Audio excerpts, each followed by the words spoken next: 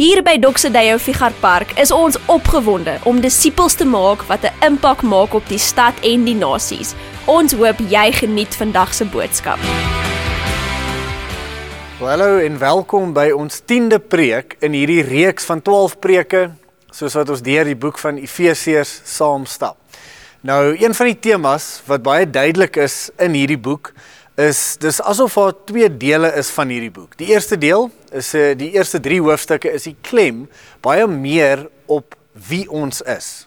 En die tweede 3 hoofstukke is die klem baie meer op wat ons doen, of wat is die tipe lewe wat ons nou moet leef. En hierdie twee is verbind aan mekaar. Jy kan nie hierdie twee losmaak van mekaar nie. Dis die manier hoe Paulus eintlik maar al sy briewe skryf. Hy begin deur ons te herinner aan wie ons is. Wat impliseer dit wat Christus vir ons gedoen het 2000 jaar terug? Wat is jou nuwe identiteit nou in Christus? So hy praat oor ons identiteit en dan skuif hy oor na die aktiwiteit van die lewe. Wat beteken dit nou vir die manier hoe ons leef en wat ons doen, hoe ons die roeping vind in hierdie lewe wat die Here vir ons gegee het. Nou in hierdie stukkie wat ons vandag na kyk, is Paulus besig om dieselfde te doen. Hy herinner ons oor en oor en oor. Hy herinner ons om terug te kyk na Jesus en dan op grond van wie ons nou is in Christus, kyk ons vorentoe na ons lewe en die roeping wat God vir ons het. So ons kyk terug en dan kyk ons vorentoe. Ons word herinner aan ons identiteit en dan praat hy van ons aktiwiteit. En Doxa is ons baie lief daarvoor om te sê dat identity precedes activity. Identity precedes activity. Nou, dit is so belangrik. Dink soms gereeld in kerk kan ons een van hierdie twee amper meer klem op lê. En as jy net praat oor die identiteit en oor wat Christus gedoen het, soms is dit nie goed, want dan praat ons nie oor wat dit beteken vir die manier hoe ons leef. En dit is amper asof ons die evangelie verdun, as ons net praat oor die identiteit, maar nie noodwendig oor die aktiwiteit, soos wat Paulus hier duidelik praat in die laaste 3 hoofstukke, oor wat dit nou beteken vir die manier hoe jy leef. En die resultaat daarvan is dat ons soms as Christene amper bietjie useless word vir hierdie wêreld. Daar's nie meer 'n nut vir ons in hierdie wêreld nie, want as dit nou maar net hierdie geloof is, iets wat ons bely in die kerk op 'n Sondag, maar daar's geen realiteit in die manier hoe ons loop, die manier hoe ons leef daagliks. Jy weet, wat is die nut van ons in hierdie samelewing? En aan die ander kant, as jy praat of amper net klem lê op die aktiwiteit oor wat jy moet doen in hierdie wêreld, dan word die evangelie baie maklik 'n werke-evangelie. Dan gaan dit vir jou net oor wat jy moet doen en wat jy nie mag doen nie. Dit word 'n stel reëls. En daarom is dit belangrik dat hierdie twee saam gaan. Dit gaan hand aan hand, jou identiteit en hoe jy leef. Maar dit moet altyd begin by jou identiteit. 'n Herontdekking en 'n herinnering aan wie jy is in Christus. En uit dit, op grond van dit, leef ons nou nuwe lewens in Christus Jesus. Nou in die begin van hierdie gedeelte wat ons nou saam lees is in vers 8, sê Paulus die volgende. Hy sê, vroeër was julle die ene duisternis, maar nou in die Here is julle lig. Leef dan as mense van die lig. So hy sê, wees dan wie julle is. Julle is nou mense van die lig, julle is kinders van die lig, julle is lig in Christus Jesus. Leef dan as mense van die lig. Wees dan wie jy is. Verstaan jou identiteit en dan leef dan daardie identiteit uit in hierdie wêreld. Maar ek wil net gou stil staan by hierdie gedeelte net voor dit, waar Paulus begin. Hy sê, vroeër was julle die ene duisternis. Jy sien, hierso is die tenses verskriklik belangrik. Ek weet nie of jy onthou op skool, my Engelse onderwyser het vir my gesê, tenses. En dan maak dit my verskriklik tens, as hulle met my probeer praat oor tenses, en my tenses probeer korrigeer. Tenses is baie belangrik in Engels. Nou vir Paulus was tenses ook baie belangrik. Dit is so belangrik dat ons verstaan, wanneer hy praat van die duisternis wat ons was, praat hy van die verlede. Julle was die ene duisternis, maar nou in die Here is julle lig. Dis twee goed wat ek net gou hier wil noem. Die een is, hy sê, jy was duisternis en jy is lig in die Here. So hy sê nie, jy was soort van sleg, maar nou is jy nie so bad meer nie. Jy's nou 'n bietjie beter. Hy sê nie, jy was nogals bad gewees, maar dan seker nie so bad nie, maar nogals bad, maar nou is jy 'n bietjie beter. Jy weet, dis nie net 'n bietjie van 'n improvement wat die Here kom maak, of kom doen net met ons nie. Hy sê, jy was duisternis. Jy was so verlore gewees. Jy het nie eens geweet jy was verlore, so verlore was jy. So diep was jy in die donkerte. So blind was jy, jy het nie eens geweet jy sonder God nie. Maar nou as jy in Christus Jesus is, nou sê jy is nie net 'n bietjie beter nie. Jy het nie net 'n bietjie van God se lig in jou nie. Jy is lig. Dis wat die Bybel sê. Nou in die Here is jy lig. Die Here het jou kom verander. Dis in 2 Korintiërs 5 vers 17 waar dit sê, iemand wat aan Christus behoort, is 'n nuwe mens. Die ou is verby, die nuwe het gekom. Dis totaal en al 'n transformasie. Jy is 'n nuwe wese. Ons is deel van 'n nuwe skepping en jy is 'n nuwe mens. Nie net 'n bietjie beter nie, nie net 'n bietjie van God se lig nie. Jy is nou lig want jy is die regverdigheid van Christus. Nou, die tenses hier, soos ek gesê het, is verskriklik belangrik. Vroeër was jy die ene duisternis. Soveel Christene dink nog, jy is maar net 'n ou sondaar. Ek praat gereeld met mense en ek dink ons dink dis een of ander nederigheid. Ons dink, jy weet, jy is maar net nederig as jy sê, nee, ag, jy weet, ek is maar net 'n ou sondaar. Jy weet, wat weet ek nou? Ek is maar net 'n ou sondaar.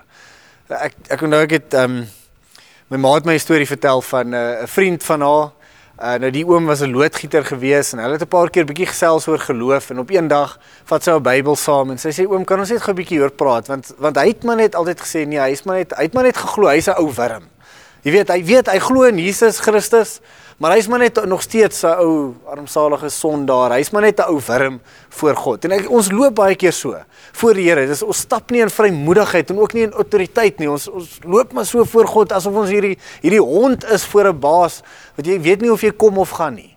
Jy weet nie wanneer die Here vir jou gaan lief wees en wanneer nie. Nee? Ons leef soms so gereeld uit vrees en dit ontneem ons van die vrymoedigheid wat daar is in Christus. Nie net die vrymoedigheid, maar ook die autoriteit.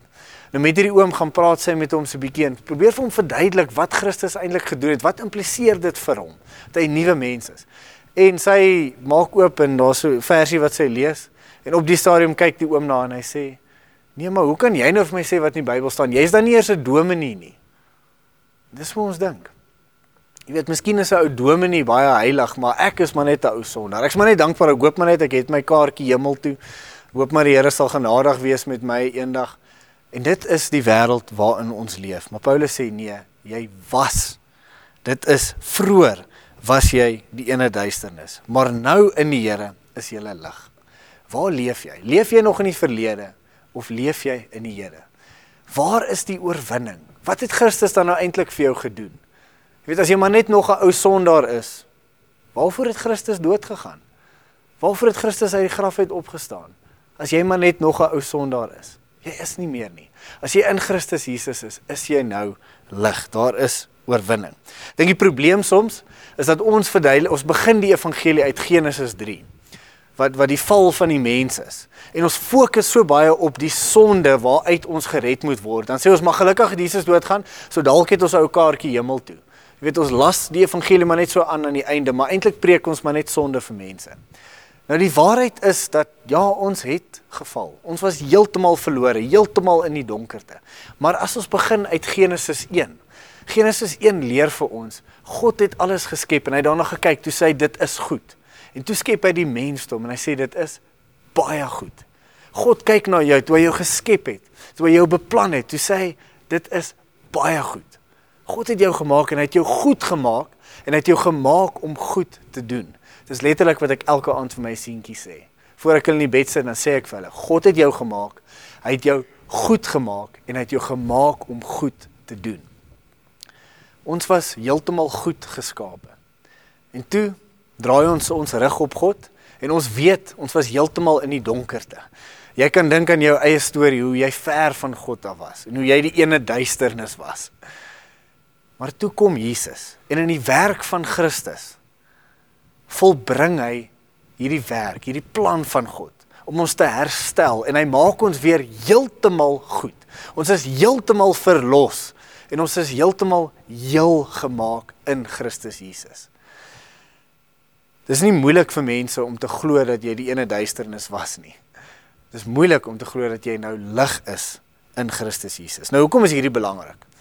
Oor waar ons praat. As jy glo jy is donker, is die kans goed dat jy donker gaan leef. As jy glo jy is lig, is die kans goed dat jy lig gaan uitleef. As jy dink jy's maar net 'n ou wurm voor God, gaan jy maar net leef soos 'n ou wurm.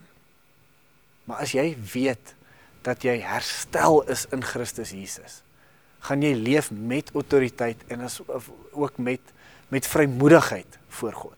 Sien, die probleem is as jy dink jy is nog die donkerte van self, dan gaan jy goed sê soos, ag, wat kan ek nou doen? Jy gaan nie glo jy kan 'n verskil maak nie. En dan gaan jy eindig deur niks te doen. En dis waar hierdie stuk eindig en ons gaan nou 'n bietjie daarby uitkom. Wat Paulus ons aanmoedig om ons tyd wys te gebruik, om die roeping wat God het oor jou lewe uit te leef.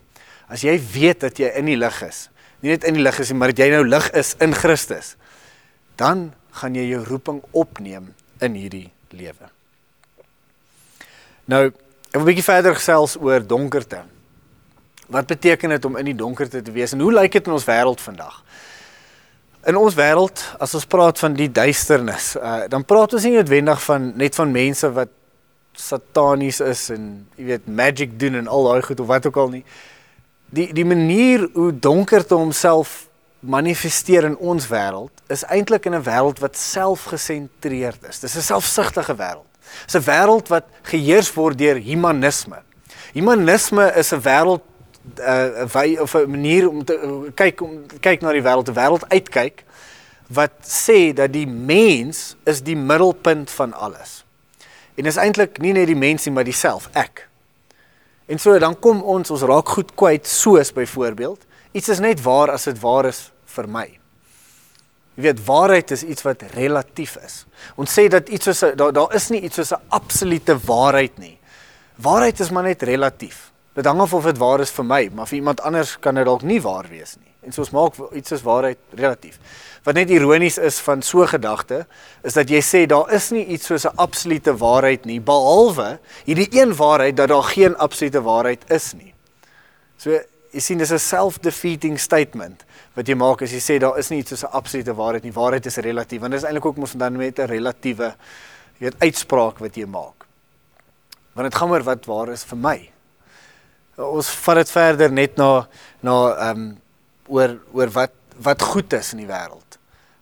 Goedheid word bepaal deur wat is goed vir my. As dit goed vir my is dit goed. As dit nie goed vir my is nie, dan stel ek nie belang nie. En so goedheid word ook bepaal deur die mens. Alles draai rondom die mens. Dieselfde is dan nou ook waar in terme van wat reg is. Jy weet, gereeld hoor ons vandag dat, wel, dis dalk reg vir jou, maar dis nie reg vir iemand anders nie. So hoe bepaal ons wat is reg en verkeerd? Dis ook iets wat relatief is. Nou die probleem is met hierdie humanistiese wêreld waarin ons leef, dit is asof alles moet draai rondom die mens. Wat die Bybel nou hier vir ons sê in vers 9. Luister gou hierna, in vers 9. Uit die lig kom alles voort wat goed en reg en waar is. Uit die lig. En die lig praat eintlik van God self, van die wese van God, van wie hy is. Uit hom kom alles wat goed en reg en waar is. Ons bely as Christene, ons weet dat goedheid word bepaal deur wie God is. Wat goed is dit wat goed is vir hom. Nie goed vir my nie, maar goed is vir hom. Wat reg is dit wat reg is vir hom. Daar is iets soos 'n absolute waarheid en hy is daardie waarheid. Hy bepaal daardie waarheid. Dit is nie wat ek sê wat waar is vir my of wat reg is vir my of wat goed is vir my nie. Dit is wat goed en reg en waar is vir God. En dis soos die planete in ons sonnestelsel. As jy gou dink oor ons sonnestelsel. Al die planete wentel om die son. En nou die manier hoe ek het verstaan as ek my fisika reg onthou, is dat dit gaan oor 'n swaartekrag. As gevolg van 'n swaartekrag is hierdie ander planete in 'n wentelbaan, sommige van hulle om mekaar, maar meeste van hulle dan nou ook nog om die son. En dit is omdat die son die swaarste planeet is. Die son self is die grootste planeet en die swaarste planeet in ons sonnestelsel. En so die ander planete is besig om te wentel om hom. Nou, as ons praat van God, hy is die een met die gewig. Jy sien, Doxa Deo beteken die glorie van God. Doxa beteken glorie, is die glorie van Deo, van God. En hierdie woord glorie verwys eintlik na die woord gewig. Dis een wat gewig dra. God is die een met die weight. Hy is die weighty one, die swaar een, die groot ene. En daarom verdien hy dat alles rondom hom moet wentel. Jou hele lewe moet rondom God draai. Die probleem is, ons is soos 'n klein astronaut wat daar in die hemele is. En ons wil graag hierdie planete moet om my draai. Ek wil graag hê alles moet oor my gaan. My verhoudings, ek gebruik my verhoudings om iets daar uit te kry, en as ek nie meer dit kry nie, dan skuif ek aan na 'n volgende verhouding. Het gaan als oor my, ek wil hê alles moet om my wentel. Die probleem is egter, en dis die probleem van hierdie wêreld, is jy is nie swaar genoeg dat dinge om jou moet draai nie. Jy het nie genoeg glorie dat dinge om jou moet draai nie. Alles moet rondom God wentel. Hy is die een om wie ons lewens gebou moet word en moet draai. Dan gaan Paulus verder van vers 10, verduidelik hy net, jy kan dit op die eie tyd bietjie verder gaan lees, verduidelik hy maar net ook hierdie wat dit impliseer vir ons, hoe lyk hierdie aktiwiteit? En hy sê ons moet nou anders leef, want ons is nou anders. Nou wat jy nie meer in die duisternis is nie, jy is nie meer duisternis nie, jy is nou lig in Christus, moet jou lewe hierdie lig uitstraal, en jou lig moet die donkerte in hierdie wêreld kom ontbloot. Want wanneer lig in 'n plek kom, dan sien ons die waarheid. Ons sien dinge vir wat dit regtig is. En dit is wat ons doen. En hierdie van vers 10 tot 14, laat my veral dink aan 'n stukkie in Matteus 13, waar Jesus besig is om die mense te leer. En ek wil dit vir jou graag lees uit die Message Translation, want dit verduidelik dit so mooi. En dit begin in vers 13. It says, "Let me tell you why you are here." Dit praat van, wat is die aktiwiteit van hierdie wêreld? Wat is my aktiwiteit? Wat moet ek doen met my lewe? Nou, Matteus 5 vers 13 sê, "Let me tell you why you are here. You are here to be salt seasoning that brings out the God flavors of this earth." Nou, sout is eintlik nie 'n spesery op sy eie nie. Die werk van sout is om die smaak van ander speserye en van ander kos uit te bring.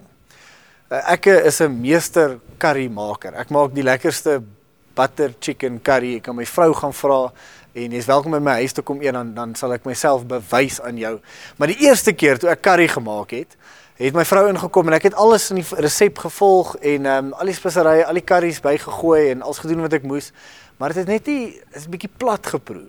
Net eintlik maar dit het die slegte kant van curry gehad, maar nie die goeie kant nie. Dit daai, jy weet, die brand van curry gehad, maar nie die lekker curry smaak, jy weet, van curry nie. Toe my vrou dit proe, toe sê sy dit kort net sout. Ek het vergeet om sout in te gooi. Gooi ons 'n bietjie sout in. Soos daai sout ingemeng word en die sout verdwyn in die kos. Die sout word deel van die kos. Dat jy nie meer die sout sien nie. Jy sien net die bordkos. Boom. Toe proe dit soos Indië in jou mond. Of soos Durban in jou mond. Of soos eie Indië mos in Suid-Afrika. Die curry het lewendig geword. Nou, Christus sê, jy is die sout. Wanneer jy deel word van hierdie wêreld, en amper op 'n manier jouself regtig gee vir die wêreld, dat dit nie meer jy is wat ons sien nie. Jy gee jouself vir die wêreld, soos wat sout homself gee vir die kos. Bring ons die God flavors van hierdie wêreld uit. Ons is nie meer sout wat ons sien nie, ons sien net die bordkos waarmee God besig is.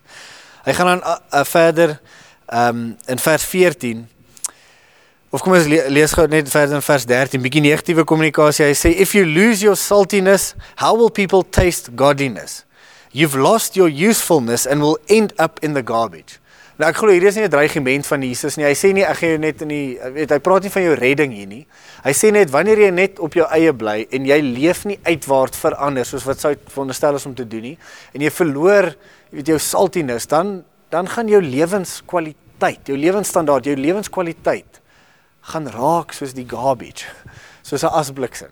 As jy net leef vir jouself, jy is nie gemaak om alles te laat wentel om jou nie. As jy leef vir jouself, gaan jy lewenskwaliteit verloor. Maar wanneer jy uitwaart leef, soos wat die Here ons roep om te doen, dan vind jy nie net roeping nie, maar jy vind lewe vir die eerste keer. Vers 14 tot 16 gaan hy aan. Hy sê, "Here's another way to put it. You are here to be light, bringing out the God colors in the world. God is not a secret to be kept. We're going public with this, as public as a city on a hill. If I make you light bearers, you don't think I'm going to hide you under a bucket, do you? I'm putting you on a light stand. Now that I've put you there on a hilltop, on a light stand, shine En dan verduidelik dit vir ons gou hoe om te shine. Hoe bring jy jou lig in die wêreld? Prakties. Keep open house. Be generous with your lives. By opening up to others, you'll prompt people to open up with God, this generous Father in heaven. Net soos sout en soos lig, iets moet beteken vir dit wat om dit is, om jouself te gee, om uitwaarts te lewe. Dis hoe ons vind wat die Here ons voorbestem het. Nou, hierdie laaste 3 verse praat dan juist nou in hierdie rigting, want dit praat oor die aktiwiteit, nie net die identiteit nie, nou wat ons weet wie ons is nou lig in Christus Jesus. Wat beteken dit vir ons? Hoe lyk die aktiwiteit? Ek wil dan nou eindig met daai laaste 3 verse saam te lees. Dit sê, wees baie versigtig hoe jy lewe. Nie soos onverstandige mense nie, maar soos verstandiges. Maak die beste gebruik van elke geleentheid, want ons lewe in 'n goddelose tyd. Moet daarom nie onverstandig optree nie, maar probeer te wete kom wat die Here wil dat jy moet doen. Nou, die New Living Translation sê hierdie vers 17 in die volgende manier. It says, don't act thoughtlessly, but understand what the Lord wants you to do. En so, Paulus praat eintlik hier van dwaasheid en wysheid. Wat is die verskil tussen iemand wat dwaas is en iemand wat wys is? Die verskil is, die persoon wat dwaas is, dink nie oor wat hy doen nie. Hy doen maar net. Dinge gebeur maar net. Dis asof die lewe gebeur maar net met hom. 'n Wyse persoon dink oor wat hy of sy doen. 'n Wyse persoon gebeur met die lewe gebeur nie met hulle nie. Want hulle besluit wat hulle doen, hulle dink oor wat hulle doen, hulle is bedagsaam oor wat hulle doen. Hierso praat dit, moenie onverstandig optree nie, maar probeer te wete kom. Wees verstandig, te wete kom. Ons dink oor wat ons doen. Maak die beste gebruik van die tyd wat die Here vir jou gegee het, sê vers 16. Nou, baie prakties, dink gou aan jou werk. Gebeur jou werk maar net met jou elke dag? Gaan jy maar net werk doen, dinge gebeur, en jy kry jou salaris aan die einde van die maand? Of het jy al 'n bietjie gedink oor jou werk? Is dit besig om te gebeur met jou of gebeur jy daarmee? Het jy al die roeping ontdek wat die Here vir jou het in jou werksplek, om lig te wees daar? Want jy is 'n kind van die lig, letterlik. Hy is lig. En jy is sy kind. Jy is 'n kind van die lig. Hoe kan jy lig gaan skyn in daai wêreld? Jy sien, jou werk is om te sien, waar is daar donkerte? Waar is daar smaakloosheid? Hoe kan ek sout of lig gaan wees in daardie wêreld? Om die Here te bring in daardie wêreld, deur jou. Dink gou 'n bietjie aan jou hulpbronne wat jy het. Dit mag dalk jou tyd wees. Dink aan jou tyd. Hoe gebruik jy jou tyd? Glip dit maar net weg. Op 'n naweek dink jy nie eintlik hoe jy jou tyd spandeer. Selfs jou vrye tyd. Jou naweek, hoe jy dit spandeer. Is dit maar net iets wat gebeur? Of is jy bedagsaam oor? Dink jy daaroor? En dan dieselfde ook, as jy dink oor al jou hulpbronne, jou geld. Is dit maar net iets wat gaan na volgende gat om toe te druk met jou finansies, of wat ook al rekening maar net moet betaal word, of wat ook al vir my lekker lyk, of is dit iets wat jy beplan? Is dit iets wat jy intentioneel oor is, om dit te gebruik, om lig te bring in hierdie wêreld, en sout te wees op hierdie aarde? Kom ons sluit af dan met vers 14, waar Paulus eintlik praat van 'n lied. Dis nie net 'n skrif wat hy eintlik na verwys in die Ou Testament nie. Daar's 10 in hierdie lied gewees in die kerk op daardie stadium, en dit sê die volgende: daarom sê die lied: word wakker, jy wat slaap, en staan op uit die dood, en Christus sal jou lewe verlig. Nou as jy besef vandag jy is nog in die donkerte, en dat jy in die lig wil kom, en jy wil lig word in Christus Jesus, hy is jou antwoord.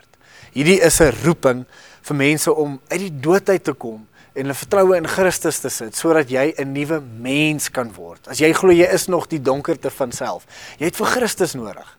Hy is die lig en hy kan jou lig maak, want jy kan sy kind word, en dit gebeur net in Christus Jesus alleen. Maar ek dink vir meeste van ons is dit nie 'n geval van dood na lewe nie. Jy is reeds 'n kind van die lig. Jy is reeds lewendig. Maar dit is asof jy net aan die slaap geword het by die werk. Jy weet 'n ou wat sleeping on the job. Jy het by jou kantoor dalk aan die slaap geraak op jou tafel of waar ook al. You're sleeping on the job.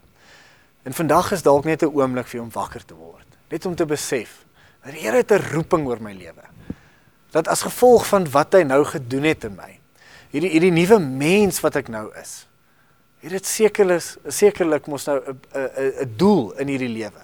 As 'n rede hoekom jy nie nou al hemel toe gevat is nie, na jy jou lewe vir die Here gegee het. Hoekom jy nog hier is. Jy's geroep om sout te wees. Ek wil jou aanmoedig.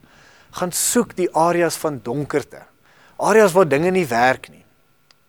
Plekke waar, nie net plekke nie, maar waar mense is, waar daar donkerte is, waar daar confusion is, waar mense verlore voel. Gaan wees in daai area, gaan gee jouself in daai plek.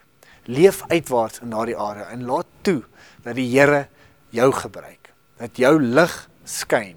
En hierdie lig waarvan ons praat, is God. Mag hy skyn in die donkerte in die wêreld om jou. Seën jou. Dankie dat jy vandag by ons ingeskakel het. Maak seker jy word deel van hierdie familie op missie deur om by ons Sondagdienste in te skakel.